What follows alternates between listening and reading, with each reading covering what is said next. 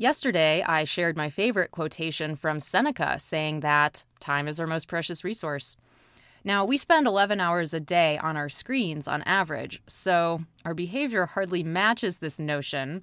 But when I mentioned this idea of time as precious, I bet it resonates with you. It might even cause a bit of anxiety or swimming in your stomach because you realize, oh God, I'm wasting time on unimportant things. Life is so short. Time is the ultimate non-renewable resource. So I have to ask, when did we get to a point where it became somehow more acceptable to be late, or worse yet, to cancel a meeting at the last minute? Simply because technology affords us the ability to message the other person quickly and easily.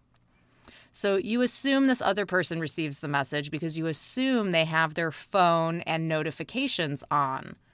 So this becomes about expectations for communication and accessibility, both of them being high and low friction. But look, if you're running late and text to let the other person know, you are still late. Imagine a world where you'd have to phone the restaurant and ask the host to find your friend based on a physical description and go over to their table and let them know that you're running late.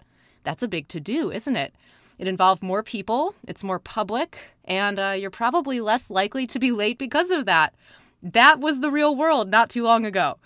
The low-friction, low-investment effort of sending a text has made more room for rudeness. But underneath these behaviors is a lack of respect for other people's time. Look at it this way. If you had a date with Brad Pitt, you would be on time with fresh breath and a clean blouse. If you had a call with Warren Buffett, you would dial in several minutes early from a quiet environment with great phone reception. Every human being knows these things. And so when you are late or cancel last minute, you're telling them how important they are. Now, there are extenuating circumstances once in a while, and I've been guilty of doing these things myself. You probably have at some point too. It's just good to be mindful and ask yourself, what would Emily Post do?